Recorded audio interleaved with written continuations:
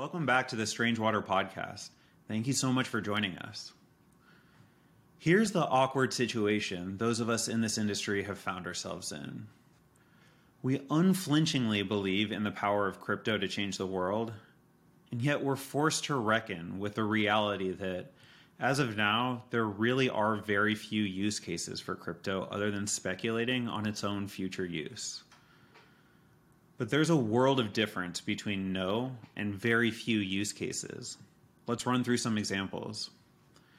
I can send money to my family, even if they live in a country that happens to be on the USA's naughty list. Or I can store my wealth in US dollars, even if my country wouldn't otherwise allow it. Or I can flee a deteriorating society with real resources, all while keeping my real resources indetectable. Unfortunately, the vast majority of people that could benefit have no idea that this technology even exists. But fortunately, we have people like Thomas Mattimore who are betting their careers on solutions to bring it to them. Today you'll learn about Reserve, an app that combines thousands of real-world users in Latin America with a protocol that deploys increasingly sophisticated on-chain strategies. And a team that, as I always put it, are doing the Lord's work, giving crypto use in the real world. Before we begin, please do not take financial advice from this or any other podcast. Ethereum and decentralized finance will change the world, but you can easily lose all of your money in the process. All right, let's get started.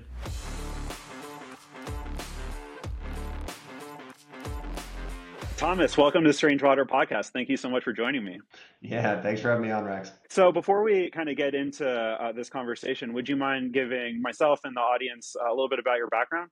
Sure. Let's see. So 10 years ago, I was a mechanical engineer and then realized I didn't like mechanical engineering and didn't want to do that for the rest of my life. But I jumped into tech, and so I've been in product management in mostly fintech for the last 10 years.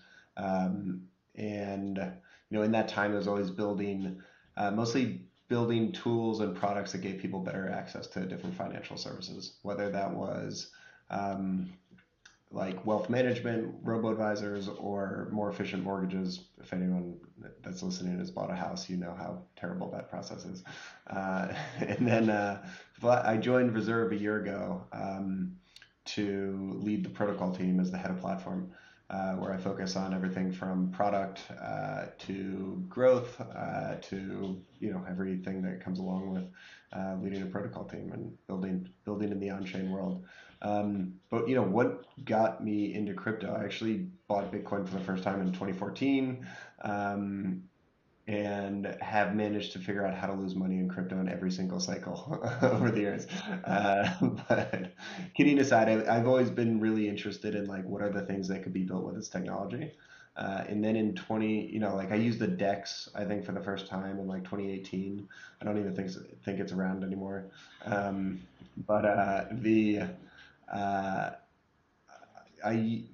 2020 or 2021 maybe, I got a loan from MakerDAO, and it totally blew my mind. It was the first time that I was like, wait, this thing that everyone's been talking about that's coming is here. In a couple clicks and a couple transactions, all of a sudden, I had myself a bunch of DAI. And it was this like magical moment for me. I was working in consumer lending at the time. And it took us 30 days to close a loan and tens of thousands of people to do it. And it was still really, really painful. And like, yes, over-collateralized margin loan is a very different product than a mortgage. But the fact that only a couple people had built that protocol and written the code for it, and that I was able to do it in a couple clicks in a couple minutes, was just absolutely mind-bending to me. And they were doing more lending volume than we were as one of the largest mortgage providers in the country. And so that was like whoa, this is an efficient thing. And so then I went down the DeFi rabbit hole, and went into basically every different type of yield farming available, every different type of Ponzi scheme that was available at the time. And but I really started to think about like, okay, it's here. I want to jump in. How am I going to jump in? What are the like what are the things that I'm really looking for? And I just started talking to as many different people as I could. And I found that I really wanted to work on something that had the opportunity for a great product market fit, uh, and something that was useful for people today. And then also I wanted to work on like a core protocol. Like I wanted to like, work on the technology that is like the actual, right? And not like a thing on top. And so, I got connected with Nevin, the co-founder of Reserve, who leads the overall project. And it was just like immediately a perfect fit. It was, stable coins in Latin America where people actually need access to stable currency and don't have it. And working on this like really interesting protocol that I think enables some fascinating and actually useful products for people around the world. And so I can go, I'm sure I can go deeper. Reserve. For sure. Let's talk. I cannot wait to like jump into reserve and like the things that at least excite me about it. But before we get there, my question I had loaded for you, knowing that you came out of tech, was to like really pick apart like how you saw the world differently from the rest of like the tech cohort, and when you know, in my experience, the people that are in Silicon Valley today are perhaps like the most anti-crypto. Just, and we can talk about why if you want, but um, after hearing your real story, it makes so much sense to me that the guy who was already looking at Bitcoin in 2014 was working in like traditional legacy finance that has the problems that we're trying to solve, and then having this aha moment. So your journey is very clear to me. But while we're still hovering around this subject, do you just have any thoughts on why your experience and your journey into crypto was like kind of so easy and so linear, and why most people that are working in tech and even in fintech seem to have like such a more difficult time to realize that there's any value here at all? Yeah, I mean, look, building products that get to huge scale is really hard. Um, and the, let's see, how do I distill this? I think at the end of the day, people don't sell tech, they sell products and solutions. And what crypto has done for the last 10 years is in many cases sell tech. And it's like Netflix, for instance, has never advertised. And they're kind of famous for this back in the day, but like we build on AWS, and it's this massively scalable infrastructure. Like that would be insane to put in marketing copy, right? Like they advertise like we have a great selection of movies and it's fast streaming, right?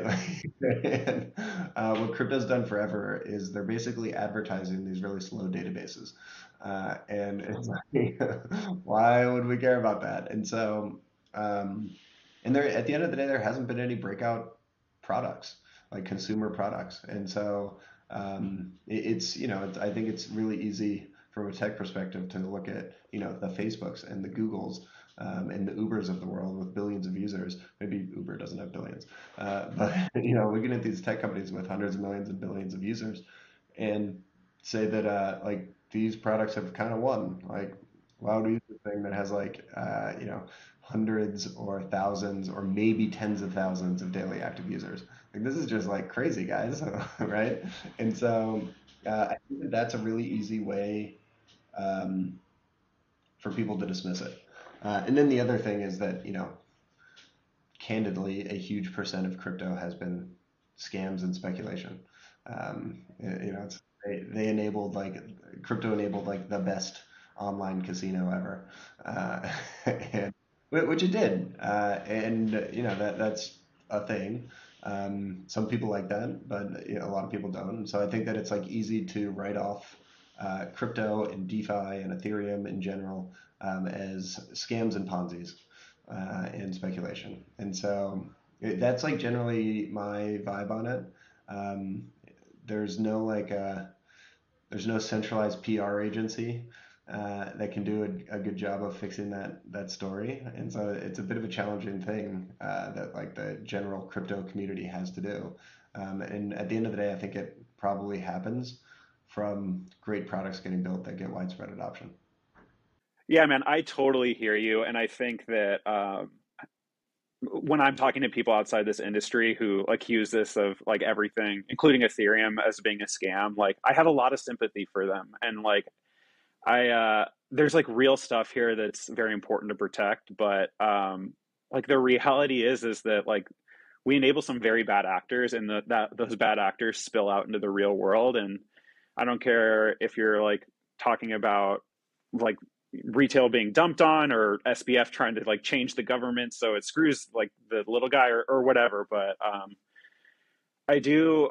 I think for as much as like we love to dump on like Gary Gensler and the SEC and all this stuff, it's just like, man, it is the Wild West here, and the Debbie Downers, like they're not wrong. So let's get out of Debbie Downerland, and let's move on to like what, like there is something interesting here, and there is exciting stuff here, and like I'm an Ethereum maxi, I'll own it. I think like that is what we're building, but what is cool about Ethereum is it lets anybody build anything on top of it. And like one of those things is Reserve. So let's jump into that. Why don't you give us just like the elevator pitch of what Reserve is, and then I'm like super excited to hear you describe it and what you emphasize, because well, we'll spoiler alert, like there's things about Reserve that I'm so excited about that make Reserve like just different from like what DeFi is today. So before I tell you what I think is awesome about your protocol, I'd love for you to tell me. Sure. Wow, thanks for that pump up intro. So, our mission at Reserve is to help fight inflation and give people around the world access to stable currency. We have a two-pronged approach to it. One is on the protocol side, where we have a platform that allows anyone to launch a stable currency, and the other is we have an app. And so there's actually an app called Reserve in 18 countries in Latin America that does, it has done like $300 million a month in monthly volume. But what's cool about it is it's all real economic activity. Whereas, a lot of crypto volume is all speculation, right? It's people trading dollars for Bitcoin back again. That is actually like the vast majority of crypto volume. Uh, the but in the Reserve app, it's actually people paying at the store, people sending money to their friends, getting paid by their company via payroll, uh, doing cross-border remittances, all that thing. There actually is very little speculation in it, and so it allows people to go fiat to stable coins and back, and do everything that in the U.S. where we are used to very like pretty good financial services. It expands that access around the world. And so on the protocol side, though, we launched the platform in October, finished all of our audits in February. The platform, what it really does, it allows anyone to deploy a stablecoin, or anyone to deploy a yield-bearing stablecoin, or anyone to deploy a diversified basket of yield-bearing assets. And our vision is that over time, experimentation in the market will help us discover what is the best way for people to store wealth over the long term, and not only store it but preserve it and grow it. Yeah, that's like the high level. Like, what is the protocol actually? So when someone deploys, there's actually three that are live now. Three different people and companies have deployed stablecoins on the platform. One is called USD. This was the first one. It's a diversified basket of things like USDC and Tether deposited in Aave and Compound. The yield from those underlying positions all goes to an over collateralization pool where people can stake their RSR, which is our governance token, in exchange for the yield from the underlying. They are the first capital at risk in the case of a DPEG. And so 2 weeks into this thing being launched, actually, USDC depegged, which no one was expecting, right? And what's really cool is in normal course of operations for the protocol, it can sell off bad collateral or defaulted collateral, and then make up the difference with the RSR in the over collateralization pool, all before banks open their doors on Monday.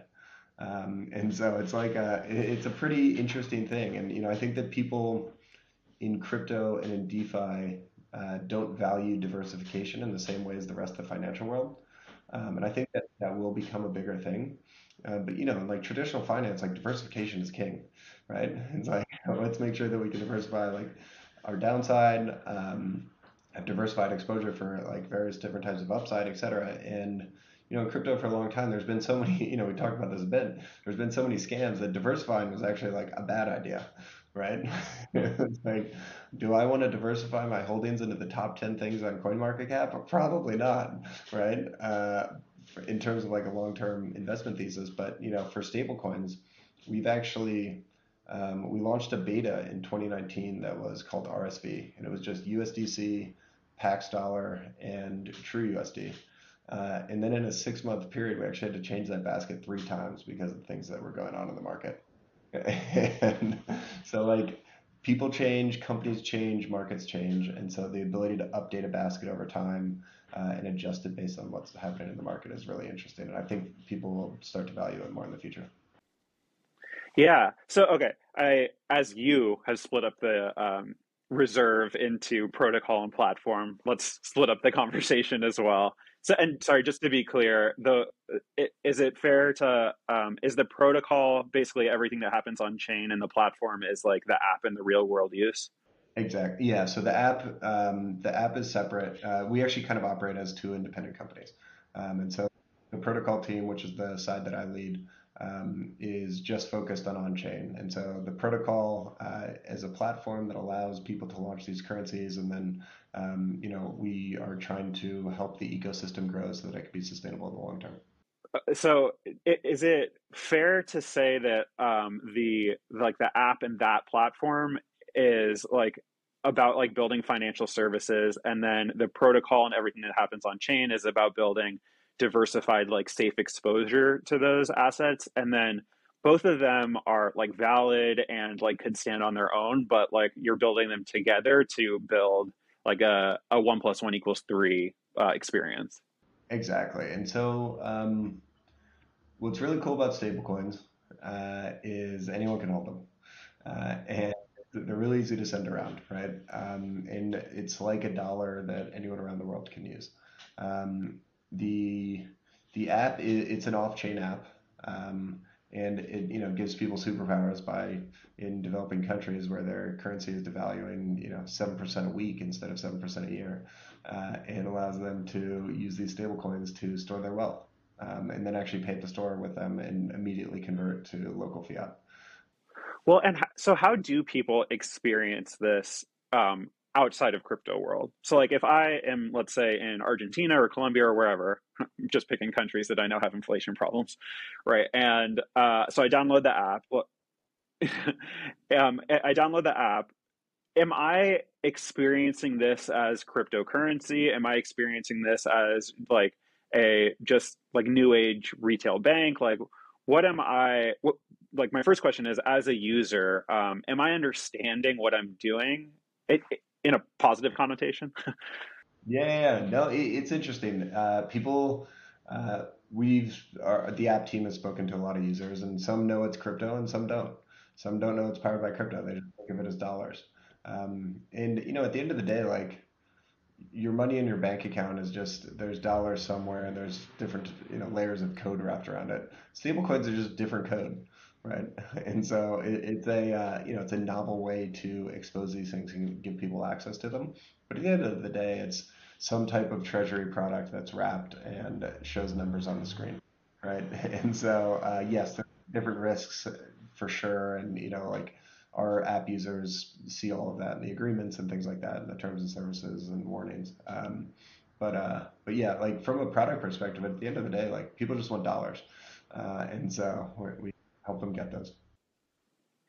And so again, I'm not trying to pick you apart or anything, but just trying to understand the user experience. Like when I like uh, Colombia, right? I just happened to be there recently, and is one of the reasons I'm super excited to have this conversation because here's some alpha for real world. Like if you go to Colombia, every other store, like literally every other store, is a money changing store, and like that's because I think right now it's approximately 5,000 Colombian pesos is equal to a dollar, and like it wasn't always that way. It's like inflation is happening so fast, and that people use these money changing stores to like protect their wealth, and they pay like exorbitant fees to do it.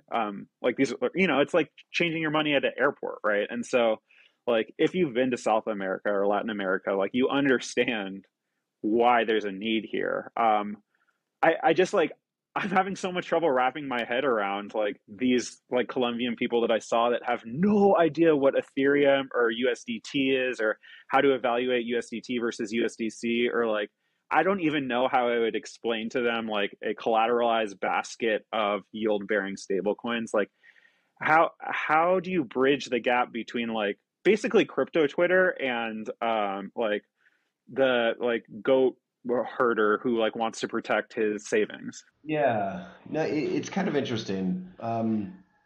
So if you think about what's backing a savings account at a bank, it's actually a diversified pool of assets and loans that are paying back interest. The bank has a book, and at the end of the day, like your dollars in a bank account are backed by a diversified book of loans with the Fed behind it, right? And that's where the interest comes from. And so there's in many ways, I think that these on-chain yield products are similar, right? Like not everyone around the U.S. understands the intricacies of the banking problem or the banking situation, and like savings account actually does, right? Although more people do now after Silicon Valley. Yeah, yeah, I think they do exactly. But I think it's my vision or view of how this probably evolves is that crypto, DeFi, Twitter, etc., is kind of like the people that actually understand how the bank works, right? And then the vast majority of people don't need to or want to understand that, and they just want dollars that they can save with, or some kind of unit of account that helps them preserve their wealth. And they don't really care what that thing is or what the tech is or how the financial incentives work behind the scene. They just want this thing that helps them preserve and grow their wealth. And so that's like generally how I think it works in the U.S. In today's financial system, and likely how it works in the future. Is the guy that you saw on the side of the road in Colombia going to be doing L1 Ethereum transactions? No, definitely not. I don't think I should be doing L1 Ethereum transactions, right? Like they're too expensive.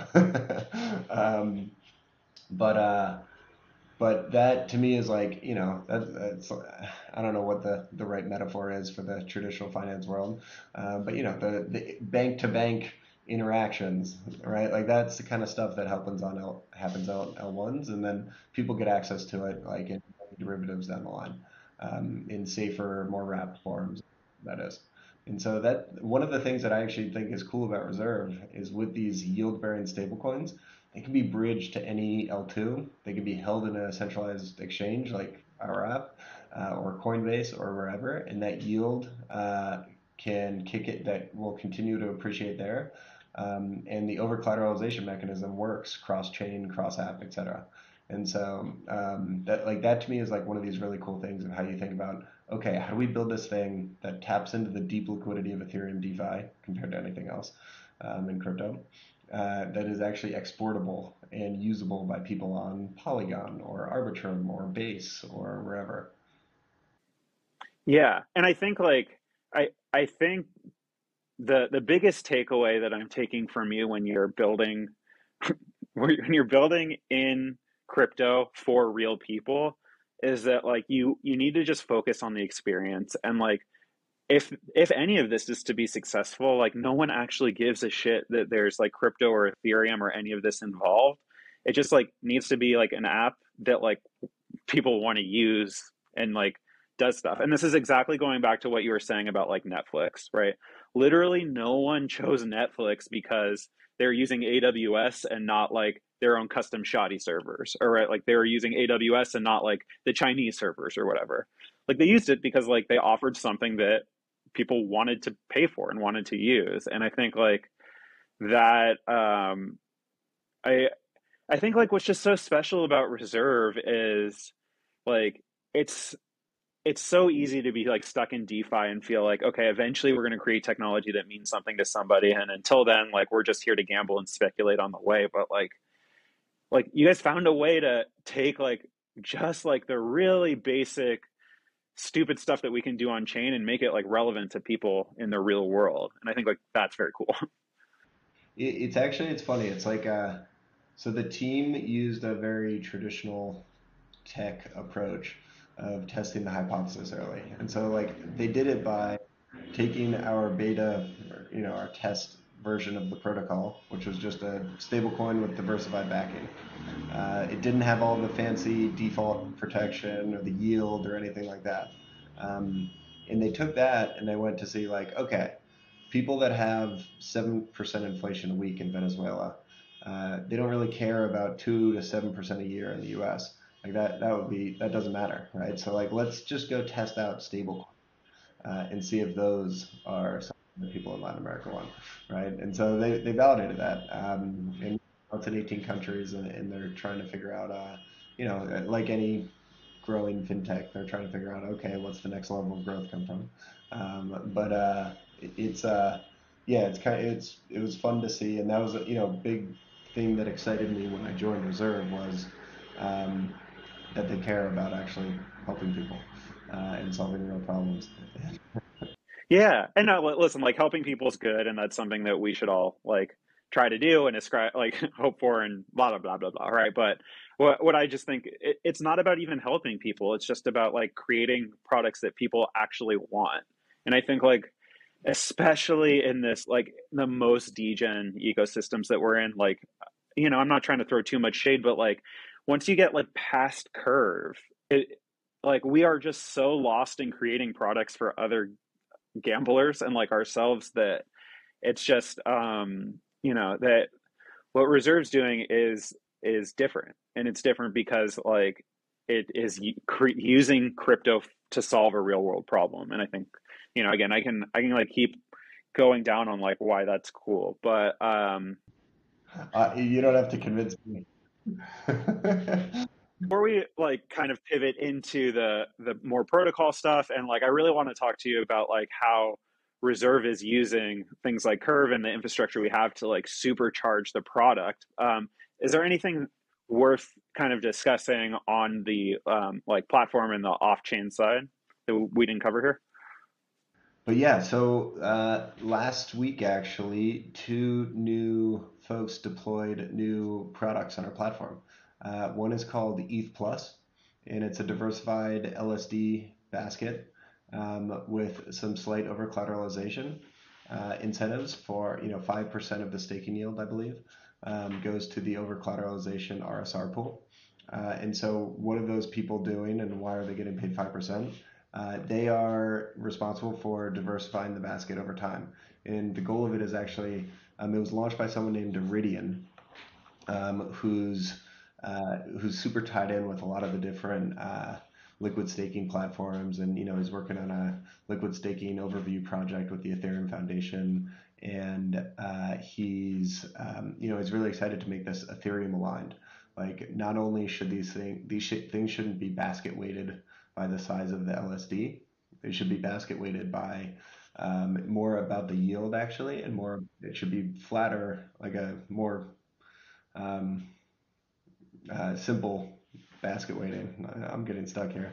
That makes it so that it's like in theory, as it grows, it can actually help diversify the validators over time. And so super excited about that one. That just launched last week. Also HYUSD, HYUSD, which stands for High Yield USD. Was launched by someone in our Discord that's been in our community for a long time named Tom.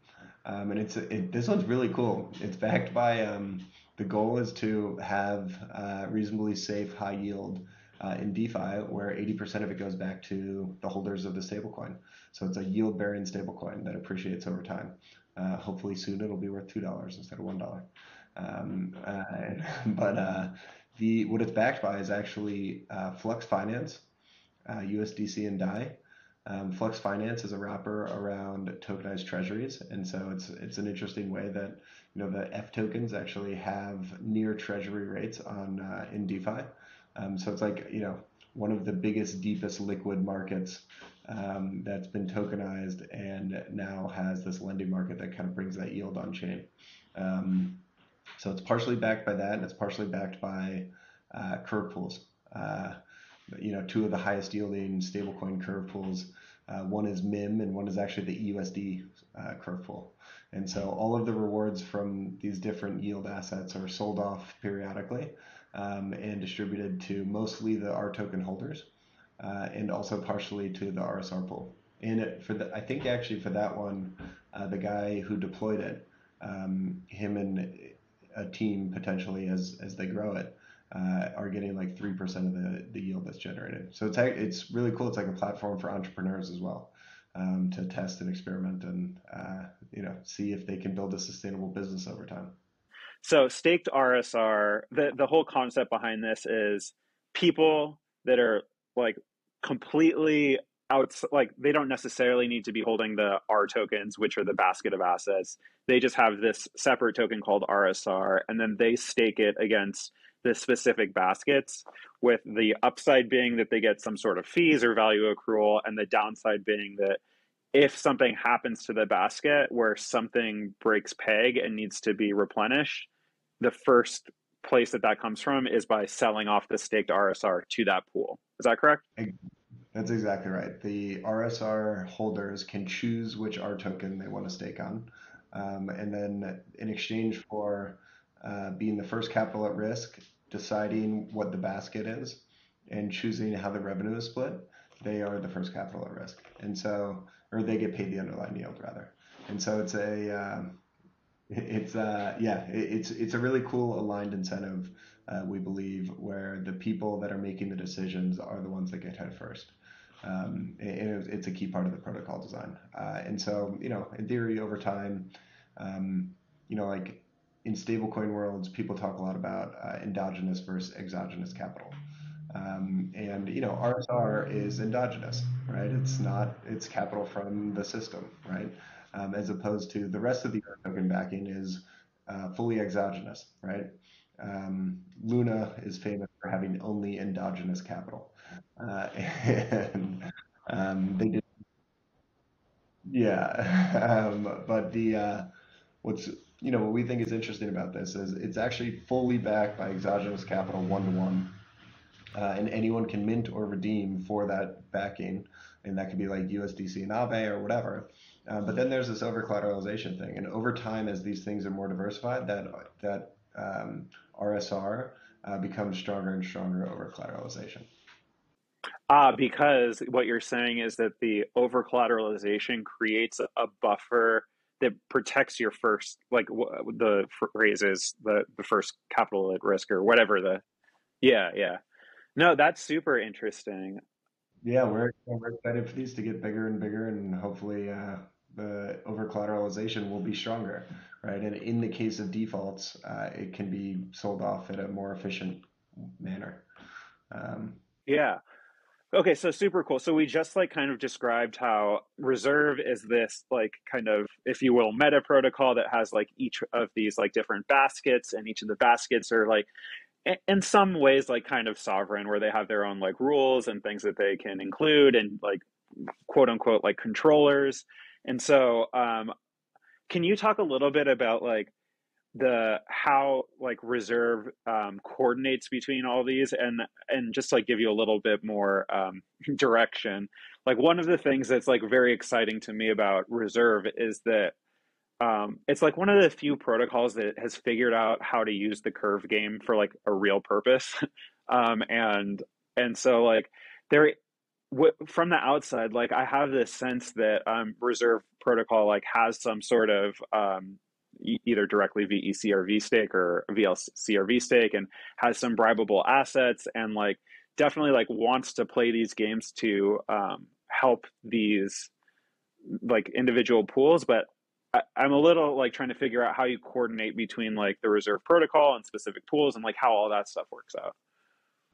Yeah, it's so you're exactly right. We do have a big stack of VLCVX on Convex, and also SDCRV and VESDT and staked out. Um, Getting all the different letters right. And yes, a big part of our, at the end of the day, it's a stablecoin platform. And at the end of the day, liquidity is very important for stablecoins. And so we're trying to figure out what are the most efficient ways to incentivize liquidity on Curve. where we think it's most easily and effectively incentivized. Um, the curve tokenomics, I think, are one of the like clever inventions of DeFi. That along with the AMM, right? It's like one of the AMM is like a truly novel invention of DeFi that didn't really exist before. And it's just really cool, right? Like anyone can passively provide liquidity, right? And I think the curve tokenomics are similar. A lot of tokenomics are just like full on inflation. Curve is very inflationary, but there's this like weird locking mechanism where the lock holders get these four different powers, and one of those powers is deciding where the rest of the inflation goes. And so you mentioned the vote bounties, as I like to call them, and also just the gauge the gauge the gauge voting every week and every other week on Convex. And so yeah, we are planning to play this game. We see it as a big growth strategy to incentivize liquidity. As these things get bigger and bigger, then they might be more useful in other ways. Like the EUSD, the first stablecoin that was launched, is already used by MobileCoin, which is actually the group that launched it. MobileCoin is an L1 privacy-focused blockchain, and they bridged EUSD there in order to use it as digital private cash. And they've got an app there that's actually it's kind of similar to our app, except it can be used by anyone around the world privately. It's like worldwide Venmo on crypto. And it's like a great experience. The UX is so clean. It's an amazing product, actually. Um, the and then the other big use is USD is held by RPay for the users, and so all the users throughout Latin America on our app it's all USD under the hood. And so besides those two, it's all in the Curve pool. Uh, and so our business model at the end of the day is we're staking RSR and participating in these pools just like everyone else. And so the higher the Curve pool, the more revenue that accrues. Yeah, well, because it's super interesting, like as a strategic asset, just for brevity, I will refer to all derivatives as VEC or V power. But like you can look at that as two ways, right? You can look at that as like this is really important liquidity support for stable coins that get issued, or this is like a really high impact or a very low cost way to increase yield on certain pools, right? And maybe that's two sides of the same coin or not, but how are you thinking about using your VEC or V power to deploy it strategically based on like these two kind of like different needs? Yeah, so we see the VECRV power accrued in different ways as one of the things that we can offer to people that deploy on our platform as a way to help grow their products. And so, like we don't need to deploy the curve pools, but actually very similar to how Frax incentivizes equally across all the different pools, we're doing the same thing. We're incentivizing equally across all the different curve pools. Um, that have our tokens or reserve ecosystem assets in it. We have tested out the vote bounties a little bit, but it's kind of interesting. It's like renting versus owning, and at the end of the day, when you put up a vote bounty, you're kind of that money goes away, and so unless there's like a sustained stream of revenue there, the business that doesn't just work for every business model. And so it's more efficient for us, I think, in the long term and strategic for us to own it. And just like any asset, you can buy it and use it and then sell it, and that's what's pretty cool about it. And so it's like kind of like CAC, but it's kind of an investment, but it's kind of it's like a strategic thing. So yeah, you put it perfectly earlier that it's a bunch of different things all wrapped in one from a strategic asset for a protocol tone. There's like more reason, like there's so many reasons why it makes sense for Reserve as a protocol to like go out and acquire this voting power. And I think that there's like a lot of interesting questions of like once you have it, like what are the interesting things to do with it? And like I love kind of what you're saying, which is taking a page out of like the Frax BP book, which is like we're not really going to be um, like conscious and picking winners and losers, or like letting RSR like do any playing real games with this. We're just going to be simple. Like if you put TVL in Curve, we will give you proportionately that like amount of voting power. And I think that I guess is Reserve working on building some like protocol owned liquidity so that you got that Reserve is building a treasury as well through this process. Yeah, we have deployed some treasury assets into USD, and we'll likely do the same in others. Um, we it's kind of interesting. We're still trying to figure out what is the optimal flywheel. Got some plans. I won't share all the alpha on that front, but we do have some plans on how we're going to try to test some different things out and optimize this game. But at the end of the day, we do see Convex and Curve as strategic and Stake DAO as strategic partners as we look to grow. Like you mentioned, the revenue stream, right? Interesting thing an R token could do that is launched is specify a percent of revenue to go to a smart contract that buys and locks CVX, and always votes on that pool, right? And so there's like that could just be the 10% of revenue from this R token buys and locks CVX and incentivizes the pool over time.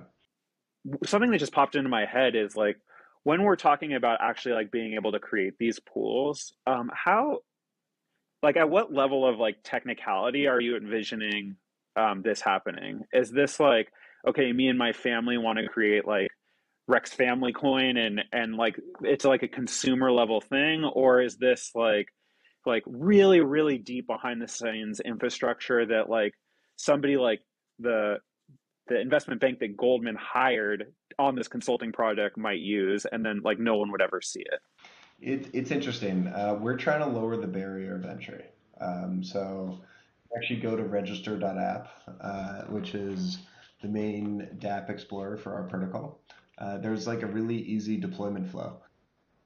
Yeah, register.app, register your assets. And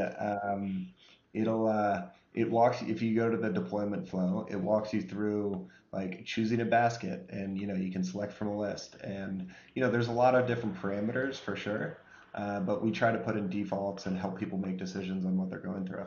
And so you don't actually need to code if you want to deploy an R token. And in fact, two of the people that deployed them don't code. Uh, and so there is like in order for a collateral to be an available thing for the protocol and for the protocol to know how to interact with that collateral, a collateral plugin does need to be written. But anyone can write those collateral plugins.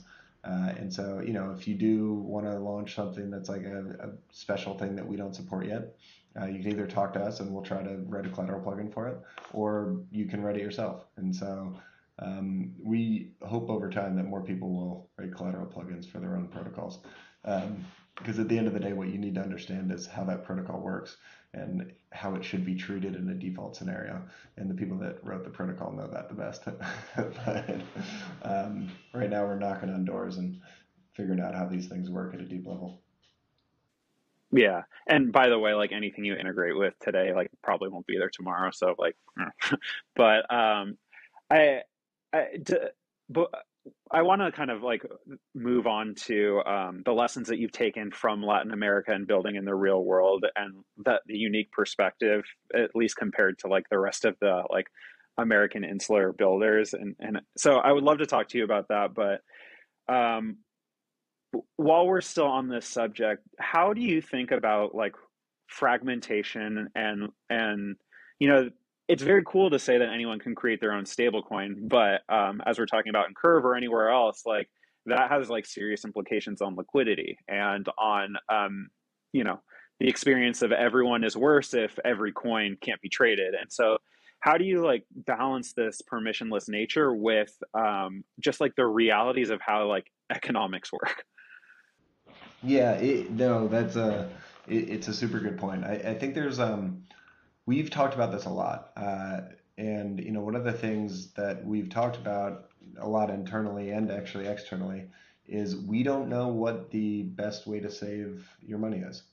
We don't know what the ideal basket is, right? In the future, it might be like real estate, stocks, bonds, some kind of hedging strategies, whatever. And as more and more things get tokenized over time, like people can test out those different types of assets. But in the same way, I think in the same way that we saw thousands and thousands of ETFs get launched in the last 30 years, I think that that this will likely be something similar, and we're trying to lower the barrier of entry so that that experimentation can happen in the DeFi world as well. And so, of course, there will be winners, right? Like you know, the SPY ETF is much bigger than all the other ones, right? Like, there's going to be power law winners for sure. But at the same time, it enables people to build assets and launch assets, and have these things that are used maybe in their app. Like a crazy example would be Starbucks launching a stablecoin where the yield from the underlying goes to them, right? And you can imagine these like branded stablecoins, basically, kind of like what Binance did, right, with Paxos, right? Like there's a lot of interesting, kind of like smaller use case things that could be interesting plays. And so I don't know exactly what's going to happen. I've got some guesses, but then in terms of the liquidity thing, like Curve is becoming, it could be like the ultimate forex exchange, right? And they're making it so that you can swap between all these different pools as long as they're linked together in some way. You can make a trade from one low liquidity asset to another low liquidity asset as long as it goes through a bigger pool. And like they're releasing the lower gas version of TriCrypto, and trying to make these things more and more efficient. That I think are really exciting. So Yeah. Maybe like the combination of like this technology that we have in Curve, and I'm not even talking about like the emissions or the like VECRV, any of that stuff, just like this, like what stable swap is, and like the fact that what our tokens are not like these things that have like this intrinsic value that's like hard, that needs to be found in price discovery, but really are just basket of assets that have like real world value, that like maybe this is a problem that kind of solves itself. And like I I actually, the world works in such funny ways, right? Because like the USDC DPEG turned like, it literally sounds like the worst thing that could happen to our industry possible. And yet like every single conversation I've had about it is with someone who is like, you know what? It actually, we got really lucky because like we were able to use this event to like show that our protocol works or that it doesn't work or that like we had testing, and all's well that ends well. Like that's really the true takeaway from USDC is that there wasn't a problem, right? But I think it's just like really cool that yeah, I guess I kind of took us on a tangent here, but you got to like it's cool that your protocol was active and like really out there when this happened, and we could actually see like, okay, what are the implications of this happening, and what does it mean? What does it mean? And so I don't know. I don't know if you have any thoughts that you want to share from the USDC event that you want to share. look, it was very stressful. Yeah. I mentioned we were like, I think the market cap of USD was at 10 million. Um, and the way that like our protocol trades is with auctions. And so we don't have control over it. We can participate in the auctions just like anyone else can. But at the end of the day, we were like, really hope this thing works. And we'd obviously done like extensive testing and had 5 audits, and but there was just like a lot of nail biting. Like, holy smokes, USDC depegged. We got to make sure that like these auctions have to work. And so it was really exciting to see the auctions all work. The and over time the protocol was able to recollateralize, and so it was exciting to see. But we learned some stuff. We learned about what the realities of auctions on chain, and the reality of what it's like to participate in these things, and what it's like to build in a decentralized world where you're relying on third-party tools that may or may not have great front ends, uh, like Gnosis auctions. Yeah. No, and I mean it's it like something that's like super cool but like very scary about crypto is like we our whole industry and our whole technology is built on like you throw something out there with economic incentives and like just pray that it happens. And like it normally does because like there's normally MEV bots that are trying to get this like arbitrage and like it's fine. But I mean, especially like when push comes to shove and like you, Thomas, your name was on the line. Like, I get it, man. I get it. It was definitely stressful. But well, it was also just so cool to watch like the protocol go through the steps because we're, at the end of the day, we can't control it. It's actually fully permissionless and censorship resistant. There's no master multi-sig that controls everything. It's controlled by governance, and governance can make changes, but it has to go through an 8-day cycle. Um, and so, yeah, there's like a scary but freeing aspect of that. Like we've tried to do decentralization from the get-go, and it's hard to build that way. It's slower. You have to think a lot harder. You have to plan a lot more, and things just take more time because of governance votes.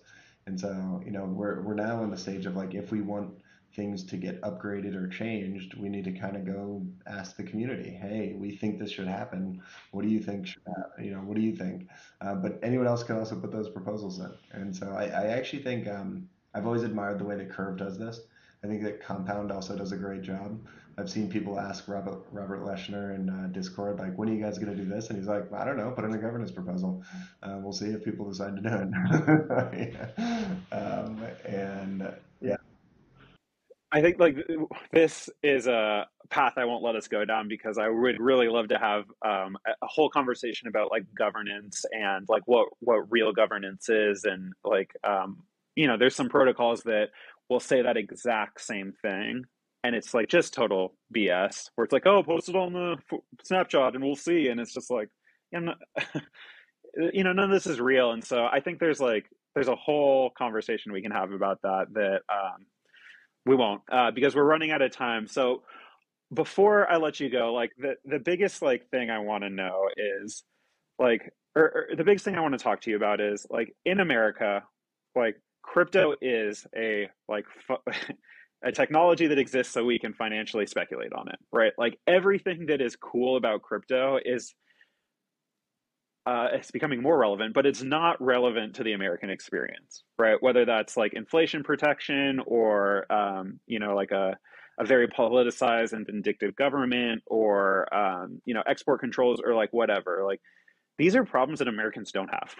These are like things that are like academically and intellectually there for us, but like we don't the American experience is like so unique and it's so unique to crypto. And so like with our final time, I'd love to ask you, Thomas, like you're building products for people that like crypto is actually meant for. That like when Satoshi made this, it was for like the people in Latin America who are at the whims of like these old guys in Washington who like at the end of the day, like they're gonna protect guys like you and me. And so I two-part question. One, like what is your biggest takeaway for building for like these kinds of people and in these kinds of societies? But two, like what do you think the biggest things that like builders should learn from those spaces that like people that haven't had those kind of experience and haven't been exposed to those kinds of problems like just totally miss? Yeah. So it is interesting and it sounds like super simple. But I think that the big thing is just solve people's problems, and don't get distracted on the tech. And, I'm kind of repeating myself, right? Uh, but you mentioned all these things of like America versus the rest of the world. I do think that crypto has been solving people's problems in the U.S. just in a much smaller way, right? Like people have bought homes with Maker, right? There's like same thing with Alchemix, which is like a pretty interesting, unliquidatable repaying loan, self-repaying loan. Like that's like a cool thing that people are able to do only because of these things. But in but yes, focusing on like realistically solving the UX problems to accessing these products is, I think, the big thing. And so, like at Reserve 4 years, 3 years ago when the app was launched, there was a big decision: do we make this on chain or off chain?